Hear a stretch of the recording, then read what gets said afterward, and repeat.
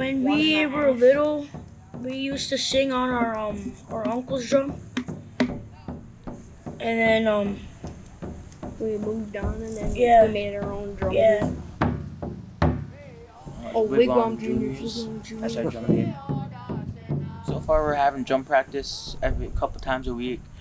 There's a powwow coming up next weekend. So we're gonna be doing powwows this whole summer. People there like to hear us, they like to hear us sing.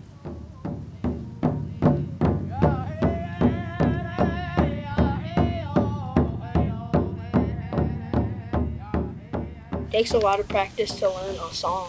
A couple days, Probably like 2 days. So that first song they sang here today, the Lasema song, it took them, I think it was 3 tries before they got it. So, which was pretty cool because of the wording and stuff. I know at one point in time, 2 years ago, you were up to 72 songs in Ojibwe already. These songs have been around for hundreds of years, so they come from Canada, Minnesota, Wisconsin, Michigan, North Dakota, South Dakota, all the way across the USA, these songs. But these boys have all been singing together, and we try to keep them a close-knit group because, this is part of our culture. The drum color is right here. This side's brown. The sides are brown. Yeah, and then the middle strip is red. Tie-dye. Yeah, it's they tie-dye the And drum. the laces are like black and brownish. What kind of hide is this drum? I think it's elk hide. Yeah, this is elk hide. But the drum is also considered our grandfather. And this is where all of our song and culture comes from. Like, you have to take care of the drum and, like, don't leave your sticks laying there like that.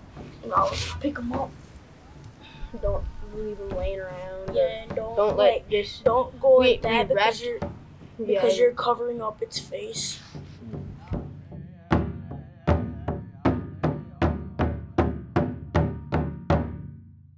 Long time ago, this culture was taken away from us, and these drums were taken all over the country, and nobody knew where they were at. When people started getting back into our culture, these drums started coming home.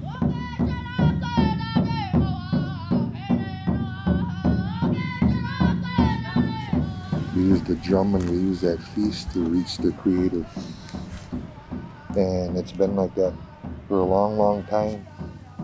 It's changed a little bit now, but we still keep all the traditions going, and this is a big part of our life, and this drum's a big part of our life.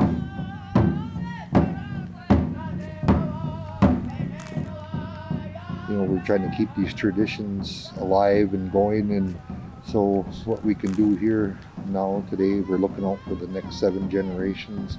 So when these guys are my age, they'll be teaching maybe their grandson or someone else our culture, and they'll be learning these songs.